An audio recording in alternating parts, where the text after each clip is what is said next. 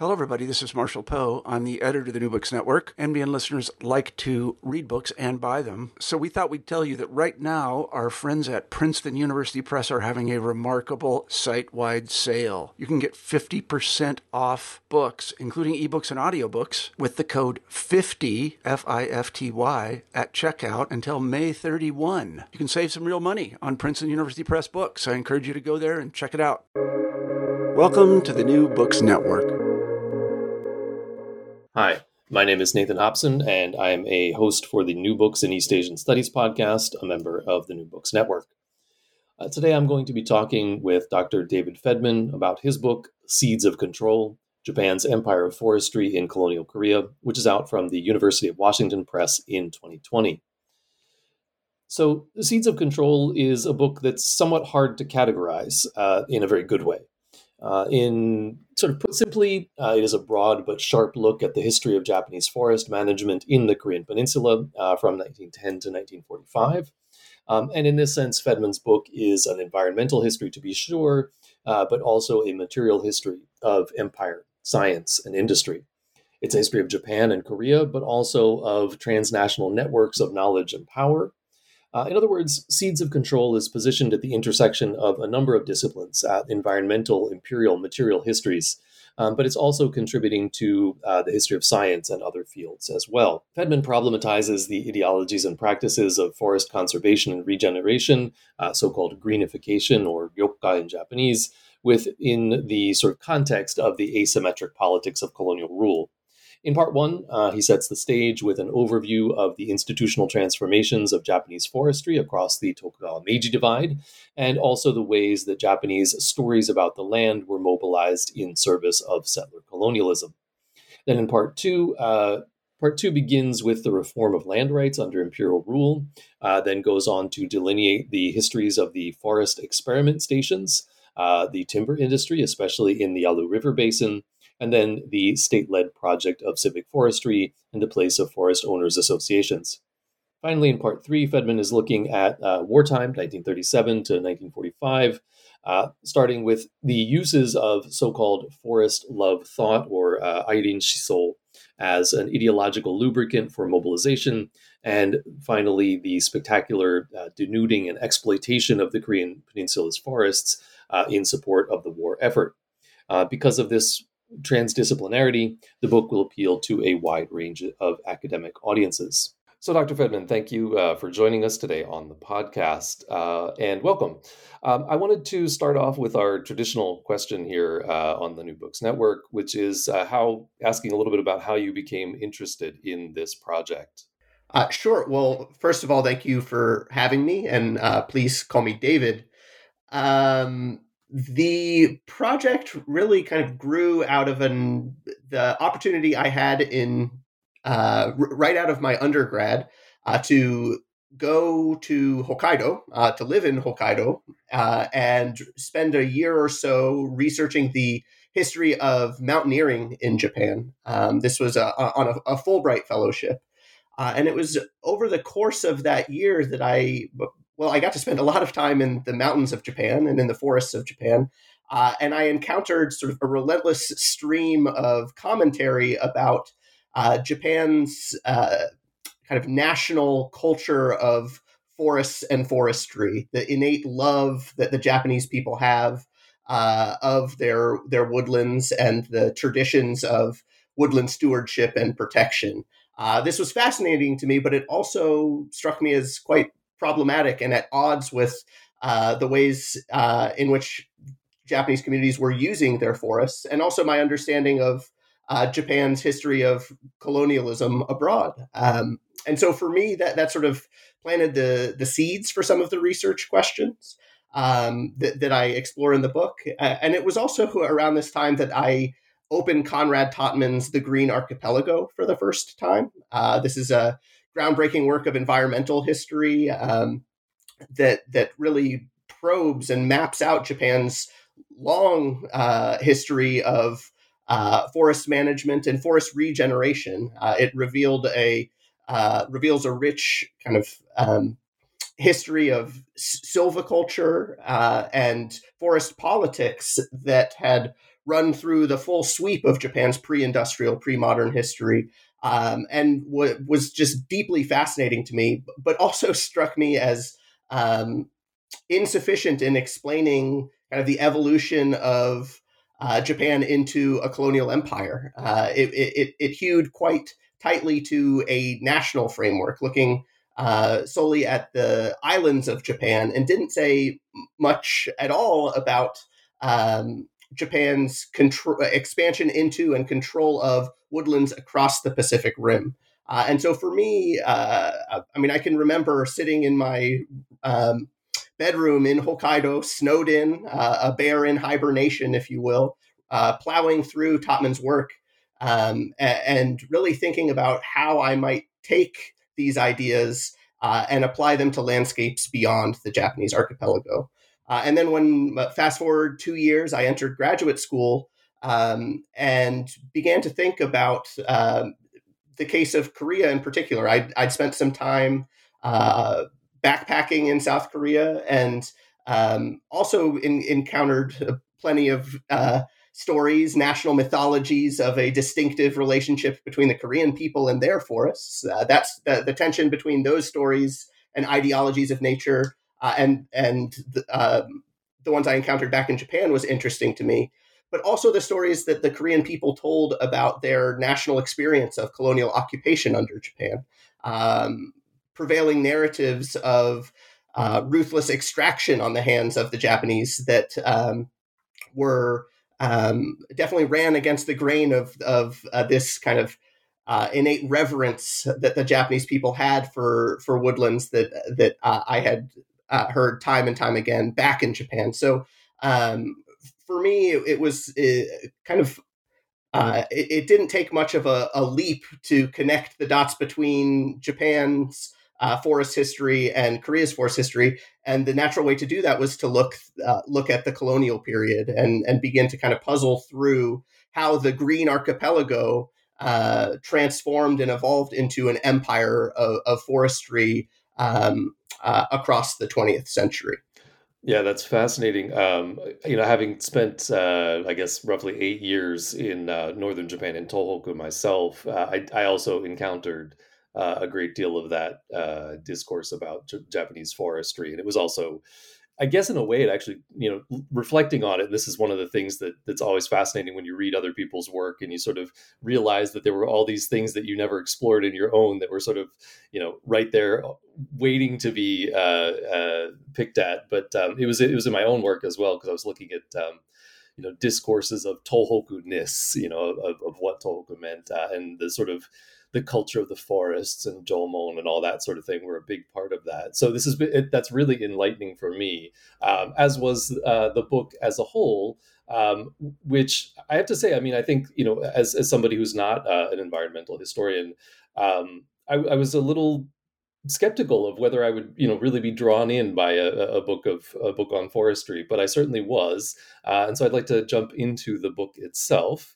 I want to start off with the introduction, just to give some basic background for our audience before we get into the chapters.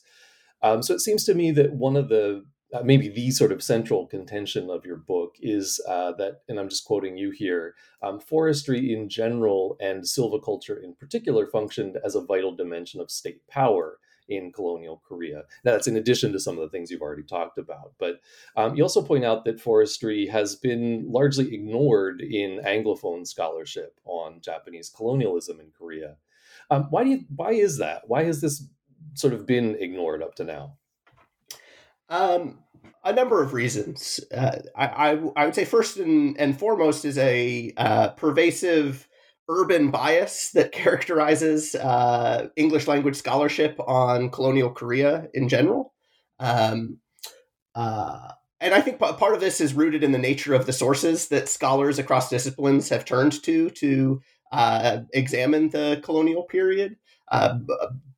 They tell stories about the transformation of cities. Cities are these vibrant spaces. It's where the movers and shakers of politics and commerce are by and large located. And so it's quite understandable that scholars would be drawn analytically to cities, Seoul or Keijo chief among them.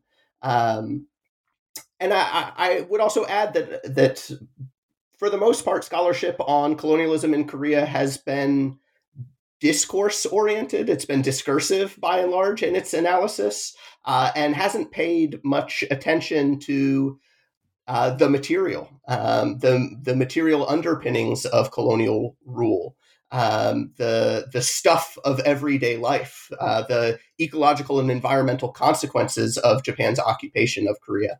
And so for me as a graduate student, just surveying the field, that gap was particularly striking. The fact that very little, if anything, had been written in English about the materials that sustained the colonial project, that sustains settler colonialism. And so for me, it was that was an obvious thing I wanted to tackle in my own research. And that quite naturally kind of forced me to get out of the city and into the woods. And I would add that once I did, it became pretty clear that there was also a tendency among scholars of I think you could say this of Japan as well as Korea, to privilege the rice paddy. There's to the extent that scholars have examined agrarian life, the countryside in colonial Korea, they have looked at the cultivation and intensification of rice production, and that makes sense. I mean, riziculture was the backbone of the agrarian economy. The centuries of land use patterns had groomed the landscapes in very particular ways, and so it makes good sense for scholars to want to look at the development of rice production under colonial rule, the transformation of the market for rice, the circulation of rice back to the archipelago. These are all really important questions, but very few scholars have looked beyond the rice paddy to the woodlands and watersheds that surround this farmland. And that to me was another, I think, real opportunity as a researcher, is to better, more firmly situate the agrarian economy, the farming communities and villages that have been the subject of considerable research within the broader landscapes that define the Korean Peninsula. And here I think it's worth just briefly noting that over 70% of the Korean landmass itself is comprised of mountains and forests. And this statistic is quite similar for Japan as well. These are heavily mountainous landscapes, and so it's high time that we begin to kind of pose questions about the mountains that really do and forests that define the environmental context of this colonial occupation. The last thing I would add on this front is that I think these mountains and remote and often inaccessible forest spaces are really fruitful to think with. They provide an opportunity to assess state power from the very margins, the very edges of colonial authority. The forests of Korea were spaces of resistance and subversion. They were places where bandits sought refuge and communist guerrillas staged their insurrection. And so for me, I was also drawn to forestscapes in part because they provided a new vantage point from which to measure the limits of state authority and control. And if you read the book, you'll see that the colonial state often struggled to assert their authority over these mountains and forests. And to me, I think that's another really important story that needs to be told. Yeah, I mean, I couldn't agree with you more on on all of those points. Especially the first thing you said was kind of a gut punch, as someone who originally wrote a sort of discursive intellectual history and has been trying to make up for my transgressions since. I'm actually now teaching I'm punishing my graduate students for those transgressions with a seminar on material history and environmental history as part of that. And I think you're absolutely right. I don't mean to disparage that scholarship. It's groundbreaking in its own right and hugely influential. And also, environmental history should not be cleaved from discourse and ideology. Good environmental history looks at both of those things. They interlock with one another. And so the book itself also looks at kind of ideologies of nature as they're woven into questions of assimilation, for example, in colonial Korea. But I would also kind of position myself within a broader trend in Japan studies. There's an imperial turn that's quite clear. I think my generation of scholars of Japan have overwhelmingly turned to questions about the empire. My book is one of a string of books that's going to come out in the next few years that I think is going to fundamentally reassess the nature of Japanese imperialism. But on top of that is a material turn. I similarly, I can point to a half dozen or so books that are really going to take up questions related to materiality and get hands dirty in their analysis of Japan and its empire. And so I think that material turn is also going to prompt challenge some long-standing assumptions that we've had about the nature of the empire. Yeah, absolutely. And so, since you mentioned the empire and imperialism as topics here, I want to jump to a question that I had again to sort of give our readers some context. You specifically are talking about green imperialism. And I'd love if you could just sort of flesh out what that means for us and kind of what's the literature you're engaging with when you talk about green imperialism. Sure. So there is a rich body of scholarship that has, for the last few decades, investigated the relationship between territorial expansion and conservationist discourse and practice. And a lot of this scholarship has grown out of the kind of foundational work of Richard Grove, who really coined the phrase green imperialism and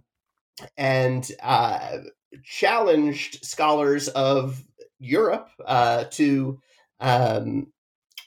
think about how colonial peripheries, how the expansion of empires into islands and distant landscapes well beyond the metropolitan core raised an awareness and heightened a sensitivity to environmental change that in turn nurtured a conservationist discourse that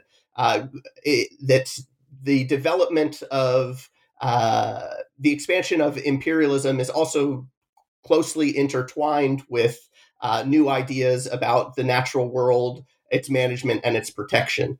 And so this scholarship was deeply influential for me. It's very much worth reading, in part because it has expanded the bounds of environmental history. It's forced environmental historians to think beyond the national framework, which in its time was a huge and quite novel contribution.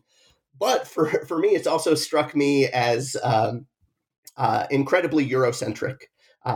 Green imperialism remains the story of European empires expanding into southerly, often tropical colonies, and those colonies shaping debates back in London and Paris, the great cities of the European continent.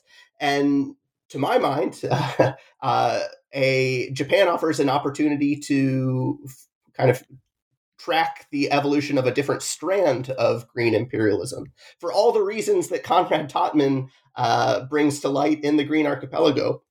Scholars the world over now recognize and celebrate Japan for its unique traditions of forestry. And that's kind of the signal contribution that Totman has made with the Green Archipelago. world environmental historians look to Japan as a counterexample, an alternative in the early modern period of forest traditions that did not originate in Germany, which has long been considered kind of the cradle of state forestry or scientific forestry.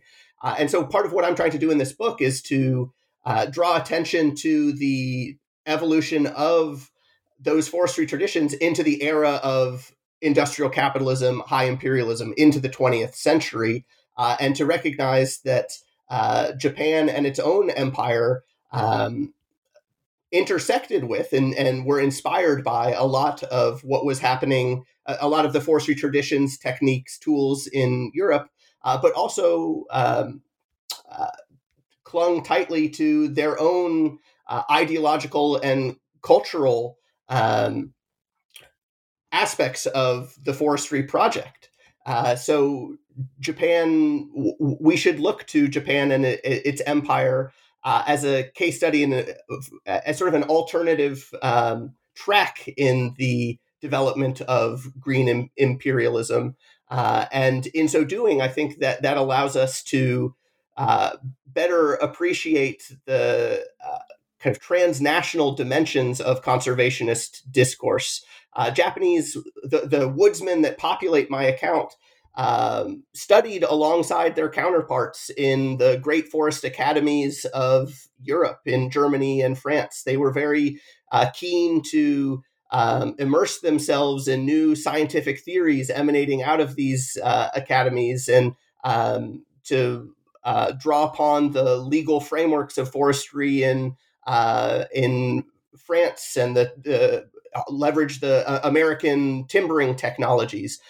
These all had an impact, an influence on what was happening in Japan, but they, at the same time, also nurtured their own ideas about forest love thought and forestry as a instrument of emperor-centered nationalism. And all of these things had a marked impact on kind of the ideological inflection of forestry as it developed in the colonial context. So for me, the story of Japan and its empire of forestry, as I call it in the book, is an opportunity to kind of decenter Europe, to provincialize European foresters, and to track the evolution of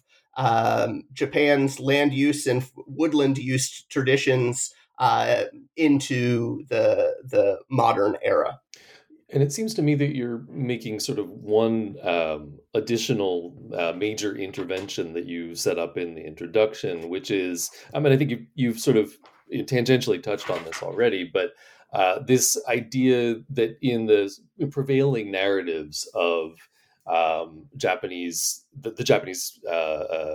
forestry regime that exist in Korea, they tend to sort of back project the devastation of the Korean forest during wartime and see that as the history of the whole colonial period. Can you tell us a little bit more about that and about why you're problematizing this narrative? Most certainly. It didn't take long for me in my research to detect a gap between what I was reading in the archive and the popular narratives, the received stories that I had encountered in both scholarship and in my travels in Japan and Korea.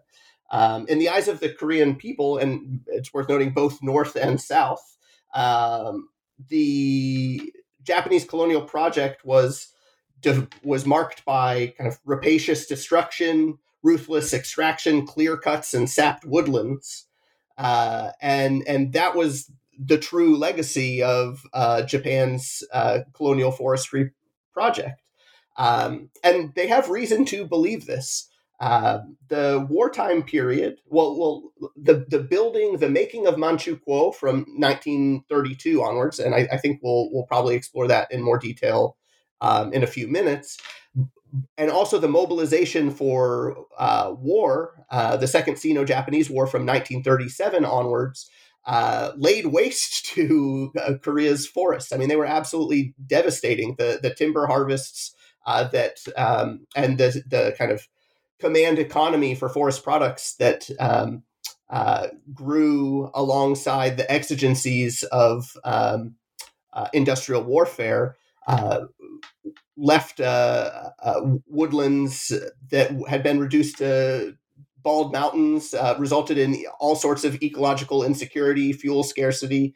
So for the Korean people, it's totally natural that this would be the story that they would tell of the principal legacy of colonial rule. And yet, everywhere I looked in the archive, I saw pictures of tree planting ceremonies. I read accounts of Japanese and settlers and corporations planting hundreds of thousands of saplings in the span of just a few days. I encountered forestry bureaucrats allocating funds for the creation of nurseries, seed farms that were kind of the engine for these massive industrial scale reforestation projects. And so for me, I needed to square these things. It struck me as entirely insufficient to only tell the story of deforestation during the wartime period, that I needed to restore some complexity to our understanding of the environmental history of Japanese colonialism in Korea by situating the wartime harvest within this much broader project of reforestation and forest management more generally. And as I did so, as I looked back, as I sort of began to critically probe what these reforestation measures look like, I began to recognize that the greening of landscapes in colonial Korea was in itself an act of coercion and colonial violence. And that forced me to develop some arguments that I lay out in the introduction of the book about the nature of and the power dynamics behind silviculture itself. We tend to think of planting trees, greening landscapes as these uniformly positive things, investments in the soil and the renewal of the earth. And I think we need to think much more carefully and critically about the uneven costs and consequences of large-scale reforestation initiatives. And this is an argument that I think applies well beyond the case of colonial Korea. At a time when leaders are calling for the planting of billions of trees to mitigate climate change, for example, I think it's worth pausing for a moment and thinking very carefully about what's being planted where and to whose benefit, and ultimately who is going to carry out the burden of these reforestation schemes. And I think the case of colonial Korea, it really offers a lot of food for thought in thinking about a darker shade of green, as I put it in the introduction to the book, how the greening of landscapes is also a vector for coercive force. It enables the expropriation of land and resources. It outsources the requirements financially and in terms of labor on forces that onto the backs of agrarian communities. And so this is also an effort to, I think, broaden our understanding of the nature of colonial violence itself in Korea and beyond by looking past the facade of reforestation and thinking about kind of the costs and consequences on the ground for Koreans themselves. Yeah, that's one of the sort of compelling and fascinating arguments that you made in the book, and so I'm glad we got to it, early on in today's podcast. From here, I want to jump into the chapters themselves and take a look in turn at part 1, which is roots, part 2, reforms, and part 3, campaigns. So starting off with the chapter 1, which is part of part 1, roots. This chapter, Imperializing Forestry, tracks the development of the of forestry in the Meiji period, and you identify what you refer to as four interlocking registers: the centralization of authority, sacralization of sylvan space, professionalization of experts, and expansion of territorial control. Could you briefly explain what these are, how together they make up the institutional disposition of Japanese forestry that was then applied sort of later on in Korea, and then in particular, and this is I think you refer to this as the compound nature of Meiji forestry, and I suppose that's also in some ways related to the transnational sort of nature of the structures of knowledge and institutional structures that you've already touched on. But I wonder if you could tell us what's important about that as well. Sure. Well, I jammed an awful lot into this chapter, in part because it really is just setting the stage for the reform agenda rolled out by colonial forestry bureaucrats in Korea upon Japan's annexation of the peninsula. And one of the way that I decided to sort of organize all of these different things, I mean, the Meiji era forestry reforms are multifaceted. There are a lot of dimensions to them. And so I really tried to distill them down to what I saw as the four most important transformations, and all of them are interlocking. Each one influences the other. The centralization, in drawing attention to what I call the centralization of authority, what I'm really trying to do is highlight how forestry became a far more statist endeavor, at least when compared to Tokugawa forestry. In contrast to sort of the decentralized composite nature of Tokugawa forestry, as described by Topman, Meiji era forestry bureaucrats demanded centralized managerial authority. This meant, above all else, a new Sylvan or Sylvic survey and the redistribution of woodland tenure rights. Forestry bureaucrats in the Meiji period had very little tolerance for customary usage arrangements, things like irii, for example, that left the status, the ownership status of woodland parcels ambiguous. What they wanted more than anything else were hard and fast boundaries on land registers that would situate each and every woodlot within a capitalist system of land ownership, wherein each lot could be bought and sold. This was a part of their broader developmental agenda. So a big part of this project of centralization was simply remapping the woodlands and kind of delineating who owned what and what each parcel was valued at. And this was, as one can imagine, a painful process.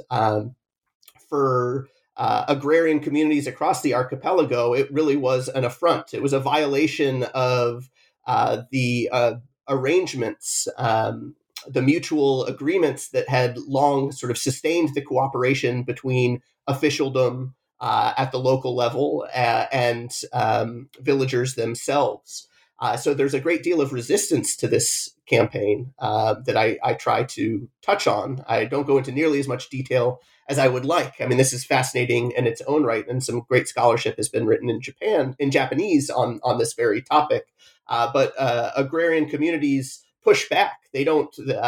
Many of them refuse to simply hand over the deeds to the woodlots that had long surrounded their villages, and these are woodlands on which they are dependent for fuel, fodder, fertilizer, the kind of chief or vital inputs for their own livelihoods. And so especially the first decade or so of this of these Meiji era reforms are defined by swift deforestation, really an unraveling of the forestry system that had been developed over centuries before it. Centralization causes all sorts of problems of oversight and resistance that result in bald mountains in many different corners of the archipelago. And there's a great irony here, of course, because the Japanese, just a couple decades later, go on to label the Korean Peninsula the land of bald mountains, when the reality is that Japan had plenty of bald mountains all its own, not a couple of decades prior to that. So this should force us to push back against Japanese efforts to kind of signal their own righteousness, their own credentials as having a uniquely green thumb. By the sacralization of sylvan space, I mean the process whereby forests were freighted with new meaning as symbols of the emperor and his resplendent green realm. By the 1880s, 1890s, forests were being braided tightly into new ideas about state authority, imperial fealty, and Japan's status as a colonizing power in Asia. Trees and forests became fixtures of state rituals and a means to inculcate the Japanese people with a sense of national identity and national pride. To plant trees was to serve the country, and to protect and restore the soil, one sapling at a time. And so trees take on all sorts of new meanings, new significance during this period as well, and are used by ideologues to help elevate the emperor in particular as sort of being the great forest steward of the nation. The section on professionalization charts the emergence of a new generation of woodsmen in Japan. These are the bureaucrats and technicians who turned the wheels of governance. Of course, foresters and woodcutters had groomed the woodlands of Japan for generations before the Meiji period. But here I show how the creation of new academies, new forestry schools in Japan, immersion in European methods, trips abroad to the great forestry institutions of Europe, study tours of industrial forestry operations in the Pacific Northwest. These and other things kind of also transformed and had a marked influence on how Japanese woodsmen saw their own profession, and also were integrated into intellectual networks that spanned the globe. It's worth highlighting that a lot of these professional foresters are in direct contact, in correspondence with counterparts in British India and French Indochina. They are actively studying the colonial forestry projects elsewhere.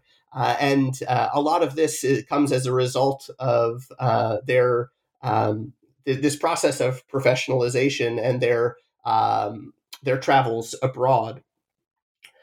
So what I'm essentially doing in this subsection is mapping the development of a new technocratic class, the individuals who cut their teeth as the visionaries of forestry reforms in the Meiji period, who then go on to occupy prominent positions in colonial bureaucracies, Korea included, to roll out a whole new set of forestry reforms that are in service of the colonial state and its own developmental agenda. And then finally, in this section, I show how all of this unfolded against the backdrop of territorial expansion, placing woodlands across the empire under the oversight of these professional foresters, and raising questions about the control of woodland space that would go on to inform the administration of Korea's own highlands.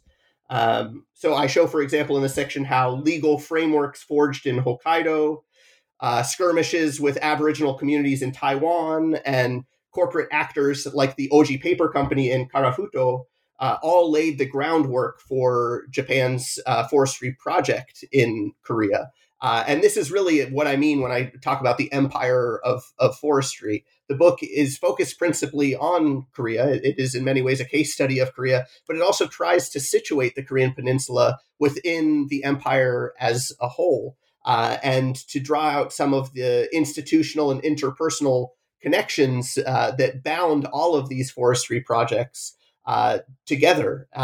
And we need to recognize that by the time forestry bureaucrats are dispatched to the Korean peninsula in the early 1900s, many of them have already had stints in Taiwan or Karafuto or Hokkaido, and all of these experiences animate and inform their own visions for administering the forests of Korea. So, as you say, I mean, this is a case study of Korea, and you've talked about some of the sort of stories that were these narratives that were mobilized in the service of settler colonialism about the bald mountains of Korea and Korean sort of mismanagement of the land, etc. This is something that you really take up in Chapter 2.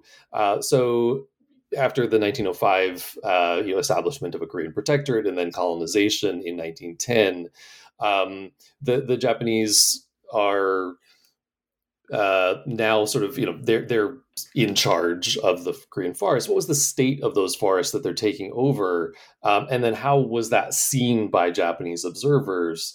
And it seems to me that you're drawing out these narratives on the one hand of like the debasement of the forests and the potential of the forests. And so I'm curious about how those are coexisting.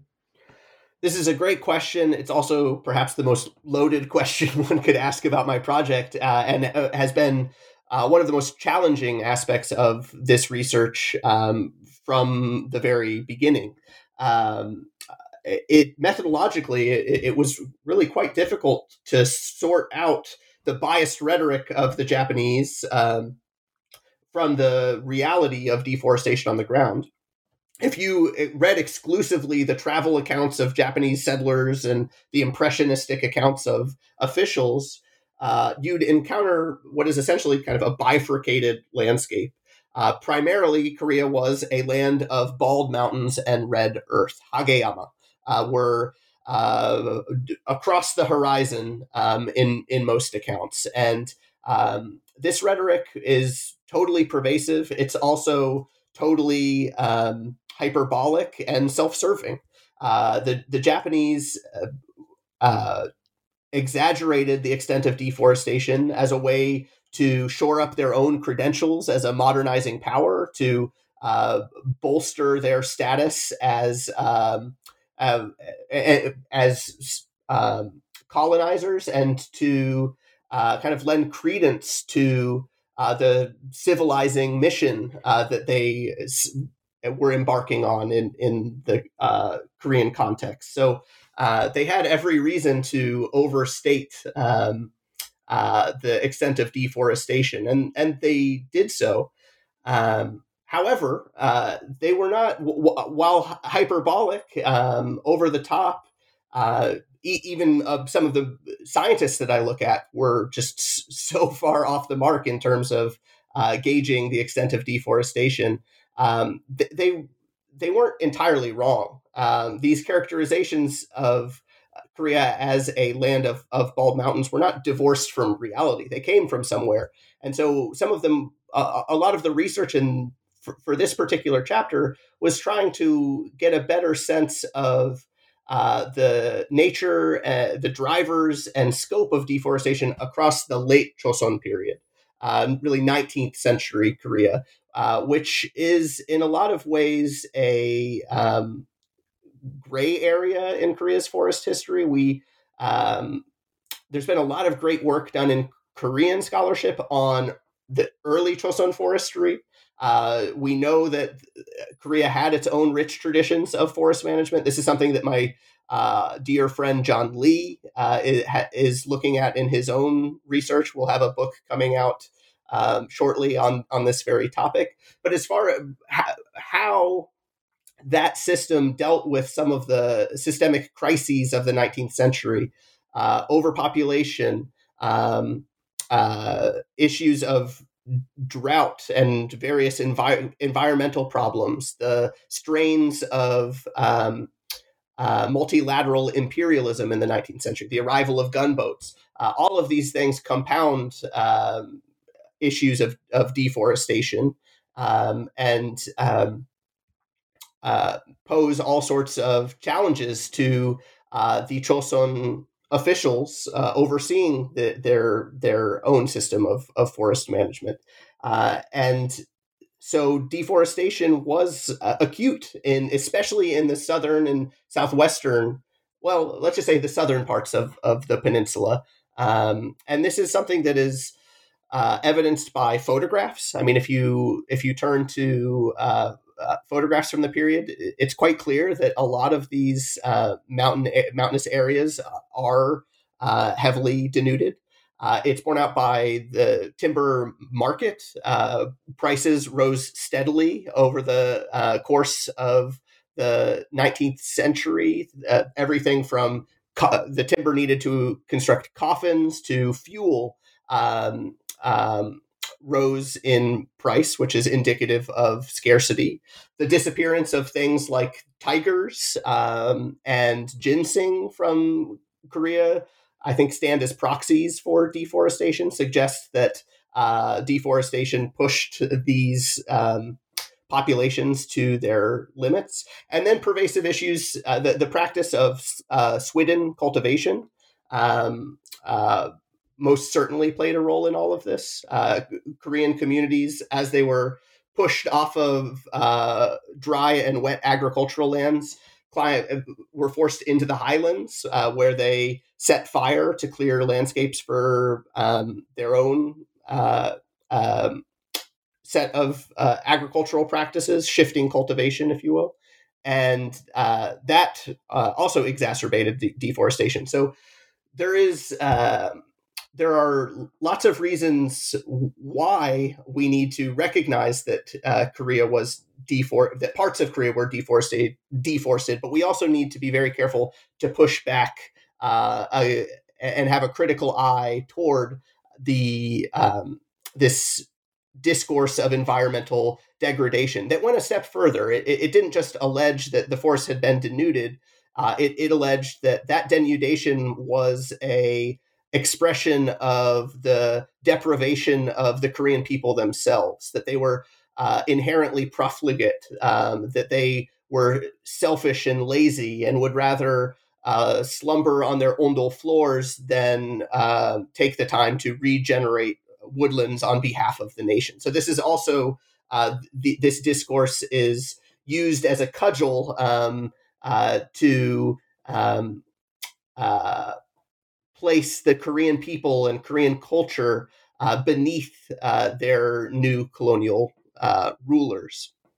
At the same time that they are doing this and that they are really trying to highlight the extent of deforestation in the South, they are also painting a portrait of an almost Edenic forest paradise in the north, the Yalu and Tumen river basins along kind of the borderlands with Manchuria. And this is seen as an exhaustive, a bottomless pool of resources. This was the great green realm of Korea that was that kind of sang the siren song to colonial boosters and industrialists alike. And so this is what I mean when I say a bifurcated description or discourse, or even you could call it an imagined geography of the Korean peninsula. The South is a blighted wasteland, but the North is this rich, bottomless treasure trove of forests that awaits the Japanese timber industrialist. And it makes a lot of sense that these two discourses can kind of coexist, operate alongside one another. They needed, by playing up deforestation and the maladministration of forests, they can justify their own colonial power, their own colonial rule, and kind of clear the land for settler colonists. That's the other piece of this is only with the industrious spirit of settlers and their silvicultural savvy can the Korean landscape be reclaimed. So this is also kind of in service of the needs of industrial settlers. But they also want to entice corporate Japan. They also want capitalists and investors to make their way to Korea to undertake and, more importantly, underwrite forestry projects that the colonial state itself was incapable of implementing. And so by drawing attention, by reminding these boosters that, yeah, everything's wasted in it's bald mountains south of the Yalu, but wait until you see what awaits you there. They were able to simultaneously kind of cultivate new partners in forest management and reclamation that really became pivotal to their reform agenda over the 1910s and 20s. Yeah, I guess unfortunately, living in California as you do these days, this must seem more painfully relevant than you ever thought it might be. I'm sure there's a joke about sweeping the forests here, but I think we probably should refrain from that and move on to part two. Oh, brother. Which is part two is reforms. And so in chapter 3, Writing the Woodlands, you write that the first order for Japan in Korea was very similar, I guess. It's sort of the way I took it to what it was in the Meiji period, which was the rationalization of woodland tenure rights. So I assume that my sort of reading of this is that it was a quite sort of similar process.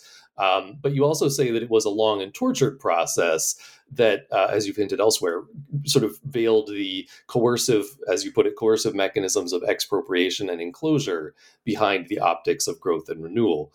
So can you tell us about how woodland tenure rights were rationalized in Korea and whether and to what degree that was similar to the process that had played out in Japan? Well, it's quite similar. I mean, just at the most fundamental level, it's a process of clarifying and establishing hard and fast boundaries for woodland tenure rights. So again, each and every parcel could be attributed to an individual owner. And also similar to Japan, it was a deeply contested process. The Korean people were not going to sit idly by and watch colonial administrators come in and erect new boundaries or tell them what they could or could not take from the surrounding forests. And there's an added charge to all of this, which is that these forests were often connected in the Korean context to burial rites and burial practices, traditions of ancestor worship. And so this wasn't just a matter of like a utilitarian matter of access to fuel. For many communities, it was the preservation of their kin, their lines of descent, and their ancestors that were fixtures of the rites and rituals of agrarian life in Korea, and remain so to this day. So there's sort of an added charge to these politics in the Korean context, and I guess there's two things that really struck me about this process. One is how long it took. No sooner did forestry officials arrive than they began to draw plans for this process, and they expected it to go on for a couple of years. Of course, mapping the entirety of the peninsula wasn't easy, but in reality, it took them over 30 years to finalize the maps of woodland ownership and to establish a comprehensive system of woodland tenure rights. And what I realized in the process of really just trying to understand this system is that these forestry officials prove themselves to be far more adaptable and even constrained than we often consider. Um, Forestry or the colonial state in a lot of scholarship, certainly of Korea, but I think in other colonies as well, is often sort of treated as this faceless entity that carries out the will of officialdom with ruthless efficiency. But we don't really know much about the individuals, the bureaucrats themselves uh, that brought these plans to life. And that's one of the things that I also try to do in the book, is to look at the architects of forestry reform so that we can kind of add a touch of human complexity, so that we can recognize that forestry officials failed, they caved, they pivoted, they regrouped, they were boxed in by forces often beyond their control. And this process of woodland tenure reform is a really great example of that. They had these really great ambitions in 1910 that were reined in progressively by major setbacks in the process, and concerns over insurrection, and concerns over the optics and the politics of woodland access following the March 1st uprising of 1919. All of these things go on to shape the rollout of forestry policy and kind of draw out this process far longer than one might think. And so for me, this was really an opportunity to bring to the fore, to highlight the fact that the colonial state is not a monolith, and that these forestry officials really did struggle to implement their agenda when they came up against forces, environmental, political, geopolitical, and market forces that were well beyond their control, and that often forced them back to their drawing boards. The second aspect of this process that I think is really noteworthy is the extent to which it sets up what I call the greenification framework that defined Japan's forestry project in colonial Korea. Forestry bureaucrats, Saito Otosaku, chief among them, recognized that in redrawing the maps of woodland ownership, they also had an opportunity to bleed off a lot of the denuded, deforested parts of Korea to Japanese corporations and capitalists. And to do so, they established this system of land leasing, wherein deforested parcels of land would be leased to a Japanese corporation or settler or whoever could take on the project. And that actor would then have to meet a set of state-established criteria for regenerating, reclaiming that landscape. And once they did so, they then were entitled to the ownership rights in perpetuity. And this system proved remarkably effective in outsourcing the heavy lifting of reforestation, often a very capital-intensive project. It was not cheap to marshal the labor, to get a hold of the seeds and saplings required for these projects.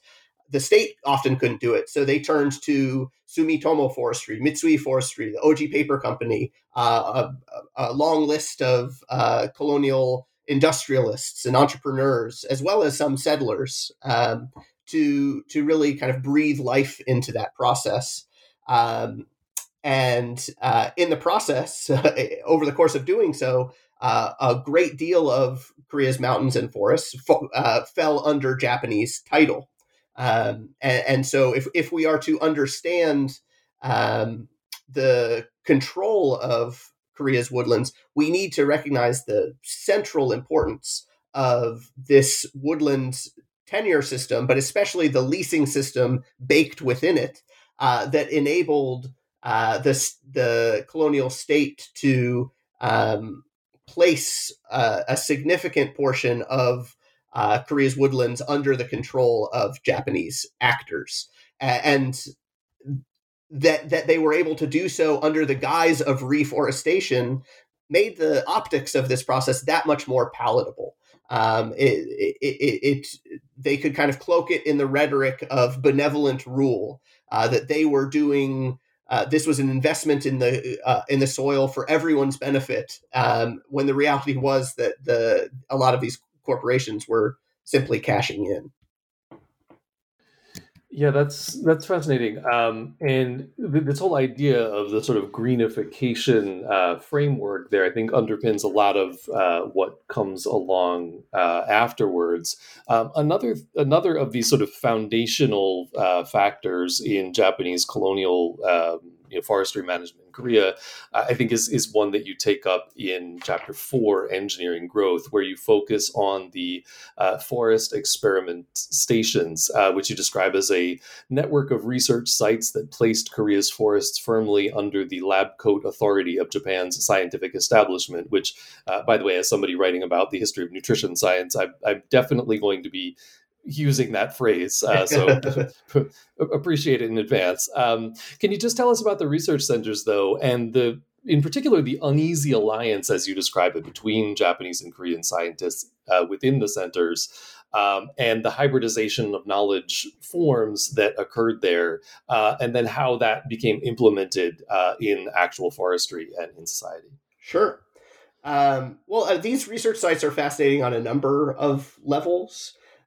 They grew from this sort of a homespun effort of just two or three scientists, kind of pioneering scientists, to collect and categorize plants in Korea into this kind of sprawling complex of cutting-edge research facilities established across the peninsula. So part of what I'm doing in this chapter is just mapping out institutionally the development of these research facilities, laboratories, and the seed farms that developed alongside of them in order to better understand the ecological signature of colonial rule. And one of the points I drive home here is that scientists really did play a central role in deciding what was planted, where, and how it was planted. So if we're to think about kind of ecologically what the legacies of Japanese colonialism are, we need to appreciate the insights of these scientists and the influence that their own research and their conclusions, their findings had for the decisions the colonial state made about the particular ecological interventions they were going to make across Korea's variegated landscape. And it's worth noting that the Japanese were very much kind of alive to the fact that they needed to understand the Korean landscape before cementing policy. They recognize, while many were keen on the idea of just kind of turning the peninsula into the archipelago, taking the best of Japan's flora and transplanting it onto the peninsula, onto Korea, into Korean soil, most forest administrators knew better, and they turned to scientists to understand the climate, the soil acidification, the dynamics of watershed management, sunlight qualities, and the list goes on, so that they could kind of tailor their reforestation, their silvicultural agenda to the particular needs and qualities of the landscape, and to recognize the regionality of things, that what was planted in Jeju Island to the south could not be the same thing as the northern provinces. And so scientists really do play a pivotal role.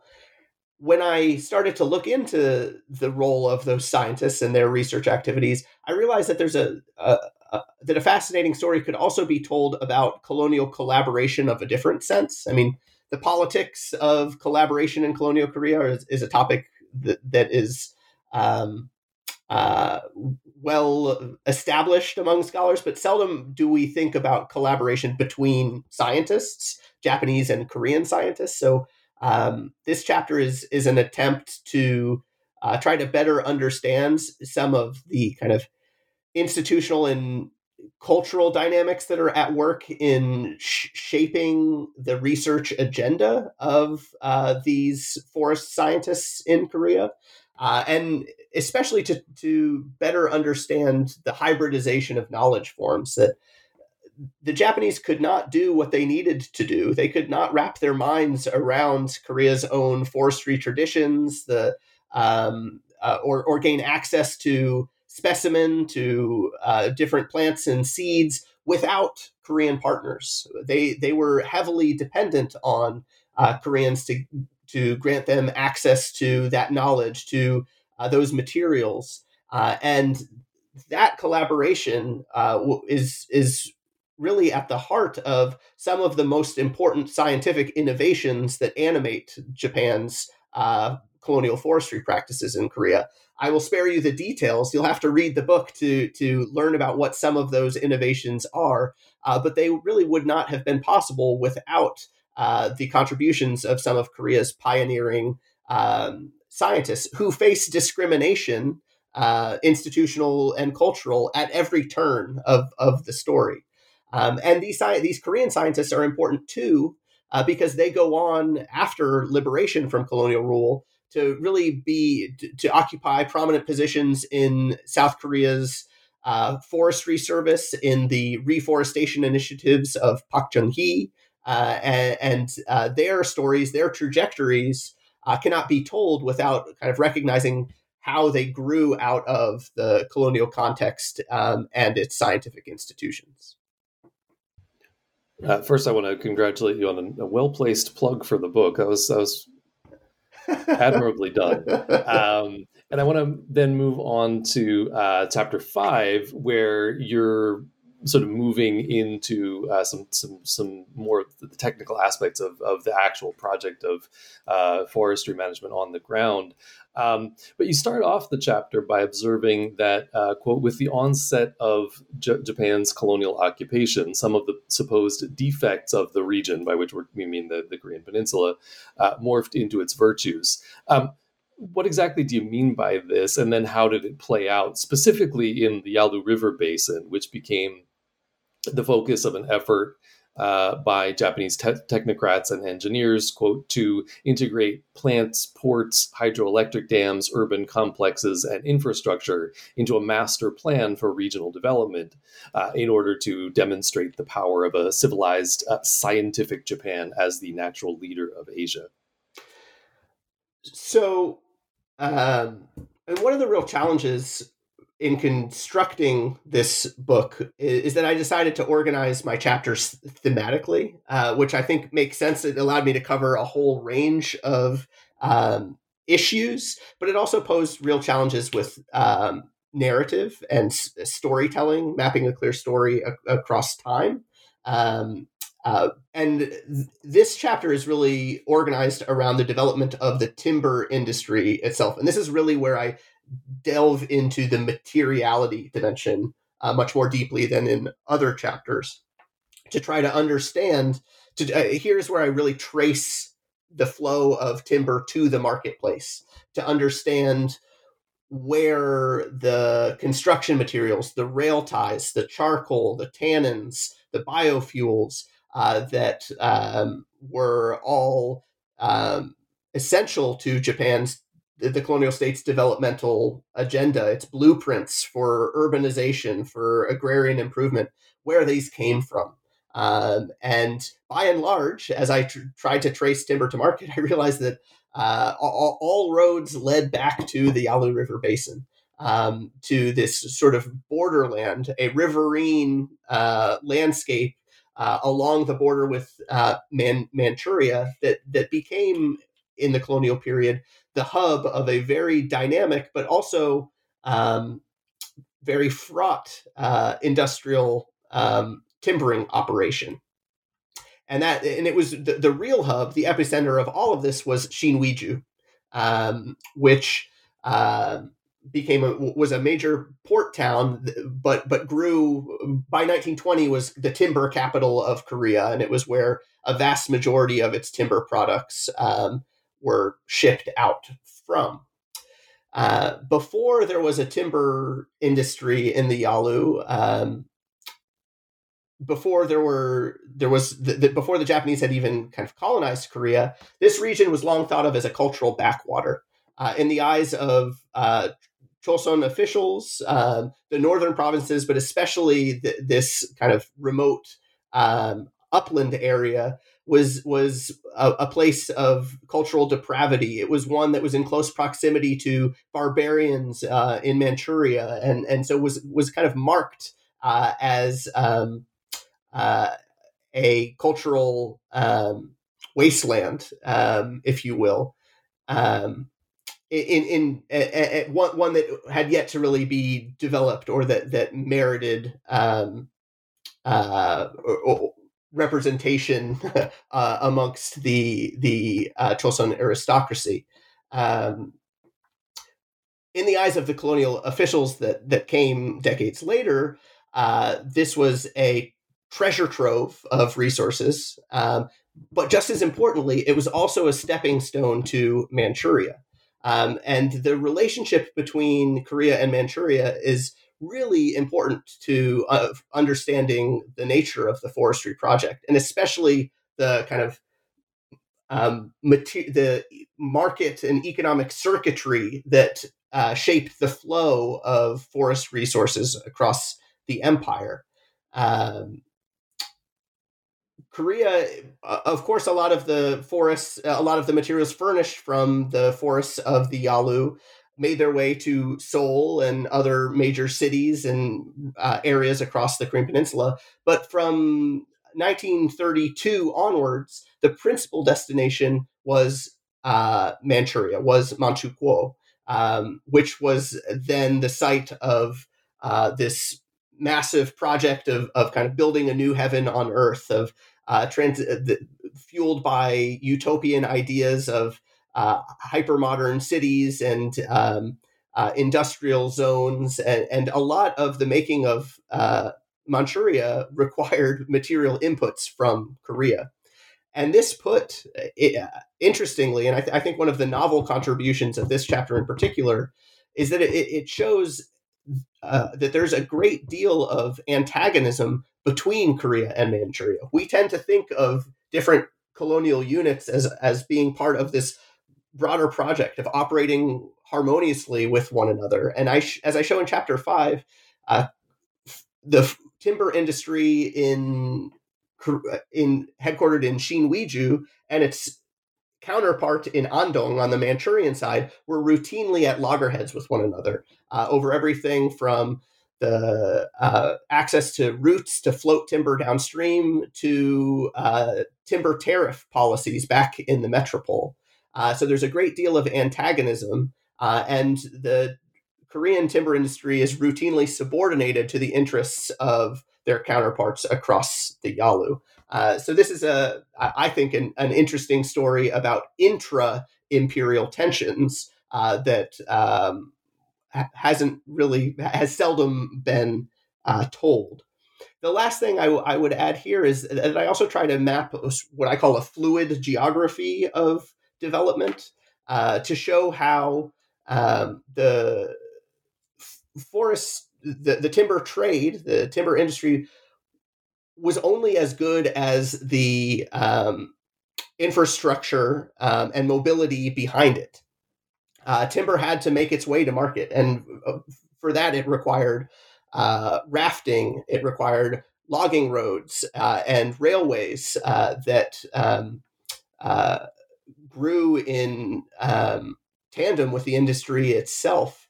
But often that the logic of that infrastructure was upended or subordinated by new geopolitical developments, shifts in the marketplace, deterioration of the timber marketplace over the 1930s, and new projects like the damming of the Yalu River much later in the 1930s. that upended this geography and forced the timber industry to adapt and establish kind of new circuitry, new ways of moving timber to marketplace. And so this is also sort of an effort to think a little bit more carefully about the geography of developing the North, and to situate the timber industry within this broader history, this broader effort by the colonial state to transform the Yalu and the northern provinces into this sort of site of mega engineering and industrial productivity. Yeah, so that history of the timber industry, I think, contrasts nicely with what you're doing in chapter 6, which is civic forestry. And this is the last chapter of part 2 of your part 2 reforms. So here you're looking at the forest owners associations and state-led projects of civic forestry. So actually, this is something I wanted you to sort of flesh out for the readers a little bit, like this sort of apparent tension or contradiction between civic forestry and state-led forestry. And then what were the forest owners associations? How did they function? And how did they function in particular, as you put it, to compel rather than coerce forest management and pave the way for wartime forestry? So a big part of what has always drawn me to forests and forest history is just their many uses. Forests are simultaneously many different things. At a material level, they are repositories of all sorts of resources. As spaces, they're places for ancestor worship, for burial, for spiritual rites and rituals. And they're important for agriculture as well, for all sorts of different reasons. And once you appreciate kind of the myriad utility of forests, you can see how problematic this effort on the part of the colonial government to tell woodland owners what to do with their land would become. And so that tension is really at the heart of this chapter, where I try to show how the Japanese government, once they finalized the maps of woodland ownership, set out to continue to have a say in how the Korean people were using their forests, and also the efforts in turn of the Korean people to push back against the colonial officials who were telling them how to use the land that was rightfully theirs. And for Japanese officials, the obvious way to go about this was to kind of take a lesson from reforms back in Japan and to roll out a new type of institution, a forest owners association that had long been kind of the heart and soul of community-based forestry back in Japan, and to use that to create kind of what I call new connective tissue between state and society in the countryside. And that's exactly what they do over the course of the 1920s and into the 1930s. They really try to twist the arms of Korean woodland owners. A vast majority of them are farmers, to join these institutions so that they could have greater oversight, so that they could have new structures for surveillance and discipline on these communities, and especially so that they could ensure that agrarian communities, villages, were engaged only in state-sanctioned market activities. So ultimately, this is sort of a ploy to ensure that Korean woodland owners were engaged in the sorts of economic activities that were aligned with the priorities of the state itself. And it was added bonus that they also generated revenue for local governments, for provincial governments in terms of the fees that would be paid by woodland owners. And so for all of these reasons, they really try to impress on Korean farming communities the importance of joining these institutions. They turn to local leaders, people of influence, to help them boost enrollment. And for the most part, they are successful. Forest owners associations grow in number and scope in terms of membership quite markedly over the 1920s. But there are lots of holdouts as well. And one of the things I do in this chapter is recreate one of the biggest and most violent conflicts that emerges as a result of this campaign, this effort to force locals into joining these associations in the township of Tanchon, which really leads to a violent uprising that ultimately undoes this larger project of civic forestry in many ways, forcing the colonial government to turn to Koreans' own folk ways and forestry institutions to sort of rebrand this project of gaining control over farming communities. I will spare you details here too, so that you are forced to read the book and learn more about the nature of this particular blow up.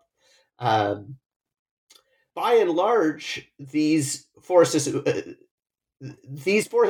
I'll just conclude by saying that these forest owners associations are especially important, or I should say this project of civic forestry grows especially important over the 1930s in the face of economic hardship, turmoil in the countryside, in the agrarian economy that comes as a result in the wake of the Great Depression. There's a precipitous drop in rice prices.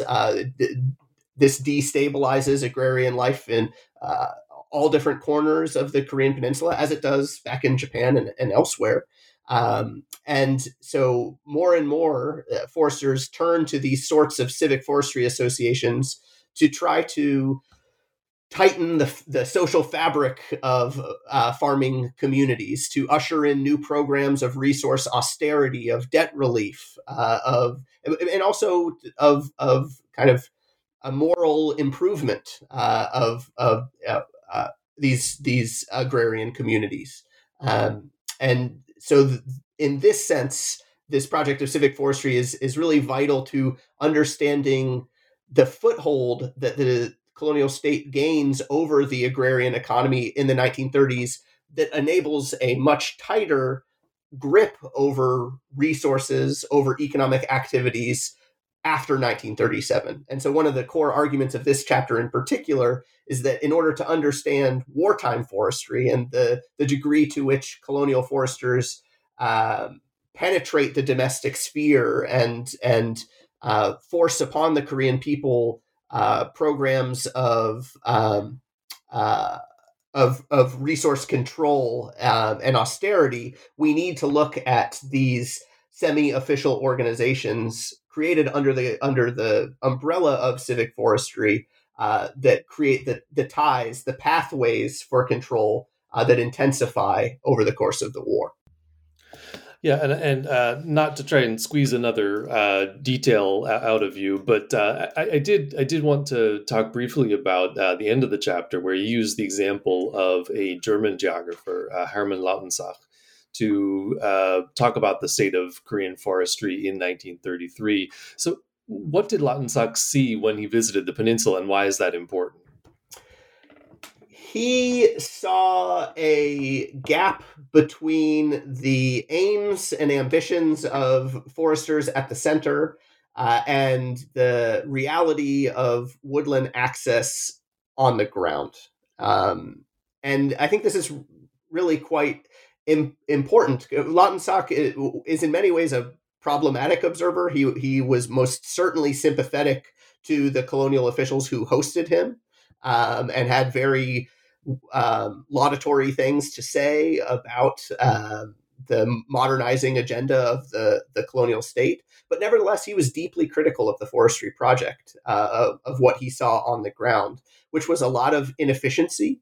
It was a lot of toothless enforcement, mandates being edicts being handed down at the center that really carried no weight at the local level, and the persistence of these systemic problems of woodland access that would ultimately undo any progress for reforestation. Lautensack, for example, points to ample evidence of the persistence of swidden cultivation, huajon, slash and burn agriculture, essentially, that he recognized as a byproduct, a pernicious byproduct of land tenure reforms.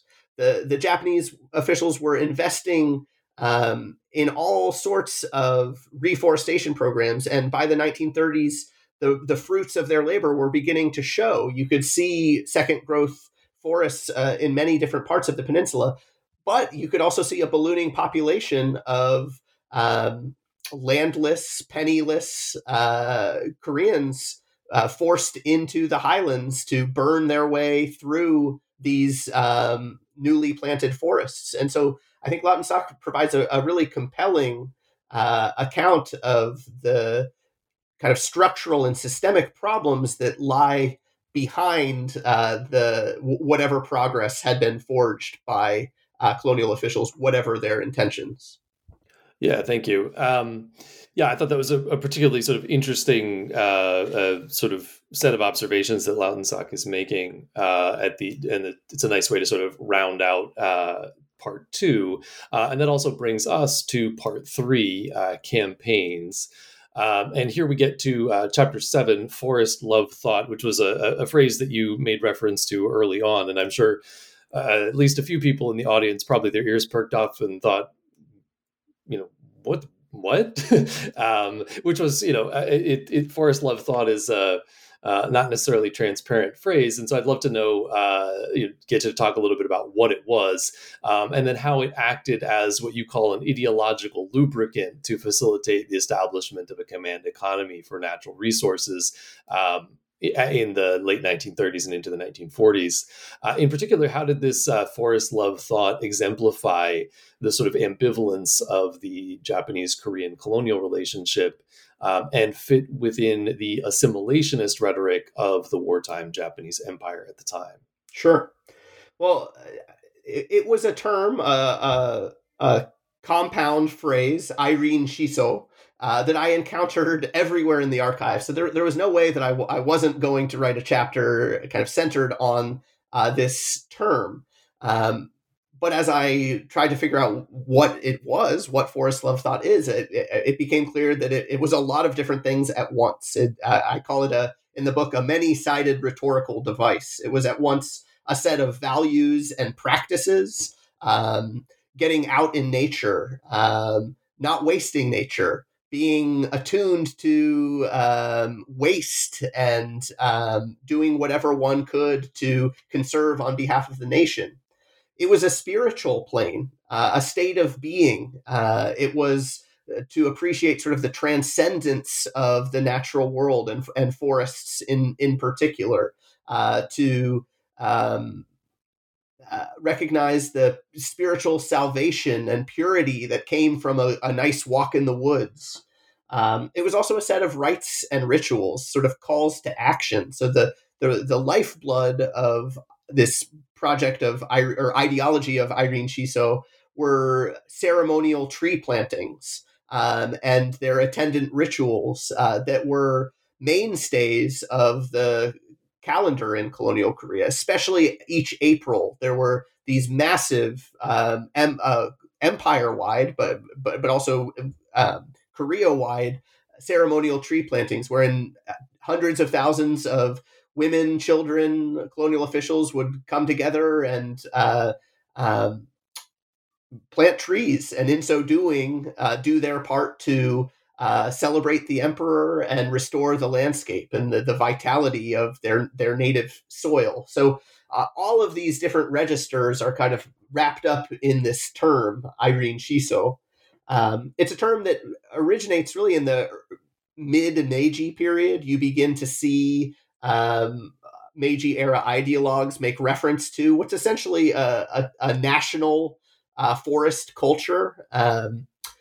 This is when some of I call them the the invention of Sylvan mythologies in the Meiji period begin to take root. But they are extended and they're used in various ways in the colonial context to also demarcate ethnic difference. And in this sense, they lie at the heart of these broader debates about climate and culture and assimilation in the colonial context. Japanese settlers were naturally endowed with these characteristics. They seldom were their conservationist credentials called into question.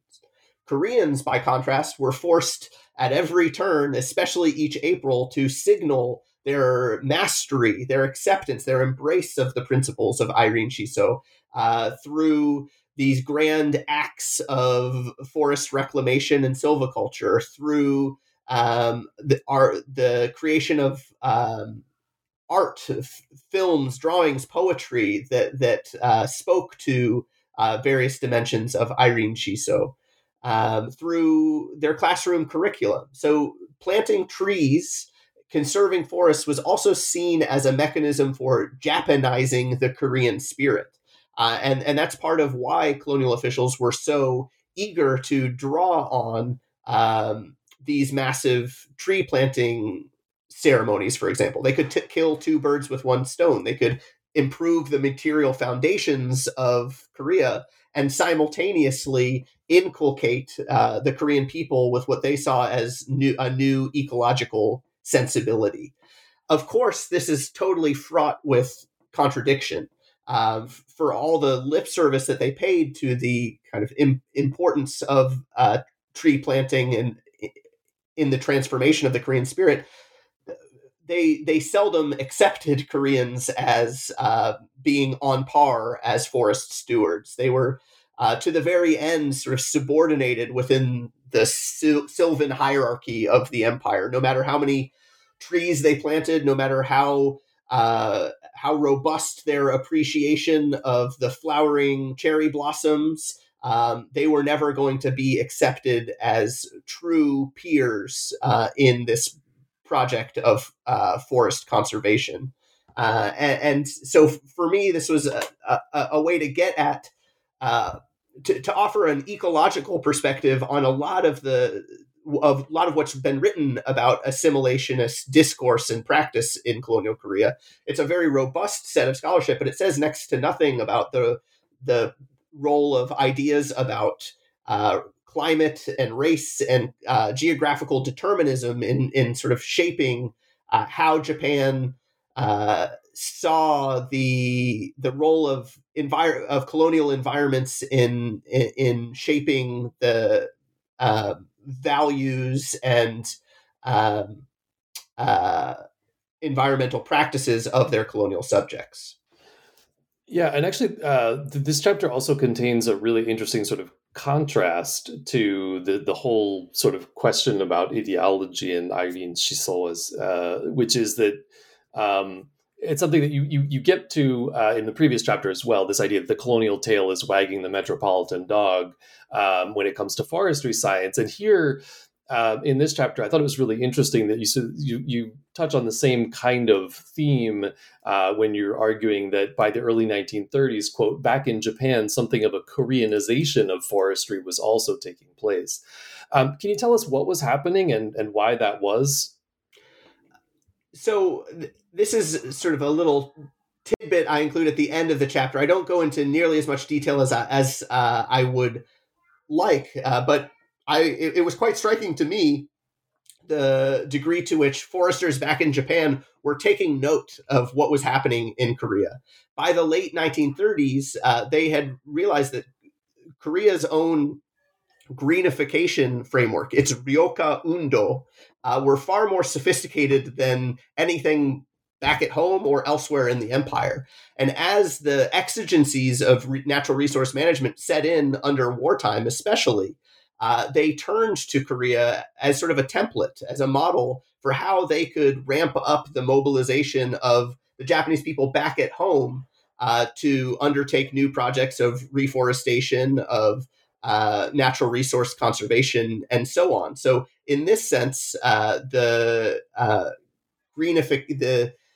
need to rapidly reforest the Korean peninsula and the infrastructure behind that broader project goes on to shape and inform similar efforts back in the archipelago. And I thought that was quite neat and somewhat surprising to think that these efforts forged in the colonial context would actually reach back to the archipelago and frame some of the ways in which foresters back in Japan set out to regenerate their own landscapes at home. Yeah, I thought this was interesting because I think it sort of speaks to something a slight. It's both there's some similarities and some differences with the sort of idea of the colony as the sort of the laboratory, right? Where you do all sorts, you do these experiments, and the findings there are then brought back to the metropole. It seemed to me that there was a slight difference from the way that plays out in a lot of other places. Sure. Oh yeah. Yeah. So let's move on to your last chapter, A Stiff Wind Blows. And this gets you to the colonial states' wartime, the forest plunder. In other words, that part of the narrative that is the sort of center of narratives about Japanese forest practices in Korea at present, the denuding, the exploitation. And you take a particular interest in, and as you've talked about, quite eloquently throughout the podcast, the sort of slow violence of the system. Can you tell us how that penetrated the daily and the material existence of ordinary Koreans? Yeah, so this chapter for me was an opportunity to really, I think, diverge from how forest history is often written, which is to say that most treatments of wartime forestry, of forestry in general, are focused on the industry itself, the political economy behind forestry, and very seldom is it as connected, I think, as it should be to domestic life, to quotidian existence. And so this in this chapter, what I'm really trying to do is show how this program of centralizing the economy for wartime forestry reverberated into households in Korea, how it was inextricably linked to the rhythms and routines of everyday life as they were carried out within the private and often intimate spaces of the home. And so for obvious reasons, forestry is connected to this space. Everything from the preparation of a warm bath to making a hot meal, all of these things require fuel. They require energy, and much of that energy comes from the forests. Biofuels, and charcoal in particular, was absolutely essential to everyday life in Korea, and for urbanites and rural communities, both. So for me, this chapter is really my effort to show how the colonial forestry enterprise increasingly penetrated the domestic sphere under wartime conditions as it tried to establish and really intensify programs of resource austerity as the war wore on. And the kind of hallmark campaign that I highlight in this story, in this chapter, is the rollout of the so-called low temperature lifestyle campaign from 1943 onwards. This was an effort on behalf of forestry bureaucrats and their local partners to implore households to just live a calorically efficient lifestyle, to waste absolutely nothing, and to see the forest and its bounty in every meal, in every fire that they lighted under the home, to make forest conservation to bake it into the stuff of everyday life, and that's really the heart of this chapter. And why I think that's important is because it allows us to broaden our understandings, our conceptualizations of the nature of colonial violence. And that's how I end up kind of framing this chapter. We tend, when we think of the violence of Japanese colonial rule in Korea, we tend to think of things that are more sensational and more kind of conspicuously violent in the moment. The comfort women system, for example, the mobilization of laborers and their experiences back in Japan, for example. Seldom do we pause to think about some of the more subtle and less sensational, less bombastic dimensions or expressions of colonial violence. And in this system of resource autarky, in this low temperature lifestyle campaign, I see an alternative form of violence, one that is kind of structurally rooted in everyday life. It's not one that's plainly obvious to anyone studying this period, but the more you look at reminiscences, reflections, the more you can see that resource scarcity was a defining feature of the bodily experience of colonial rule. And this is no small issue come winter. For anyone that spent time in the Korean Peninsula, you know that the peninsula gets absolutely frigid, bone-chillingly cold. And access to a sufficient fuel supply is a matter of life and death, of survival, especially in the northern parts of Korea. So for me, this was sort of a call, a provocation, if you will, for scholars of Japanese colonial rule in Korea and elsewhere to think more broadly about how we might understand the relationship between the environment and colonial power. And in this, I'm simply echoing the brilliant insights of Rob Nixon, who's written a book under that very title, Slow Violence, that really was influential in shaping my thinking and my approach in this chapter in particular. In your conclusion, you talk about some of the long-term impact of the Japanese Empire of Forestry. You start with the occupation, the Korean War period, and then the reforestation projects in South Korea under the Park regime beginning in the 1960s.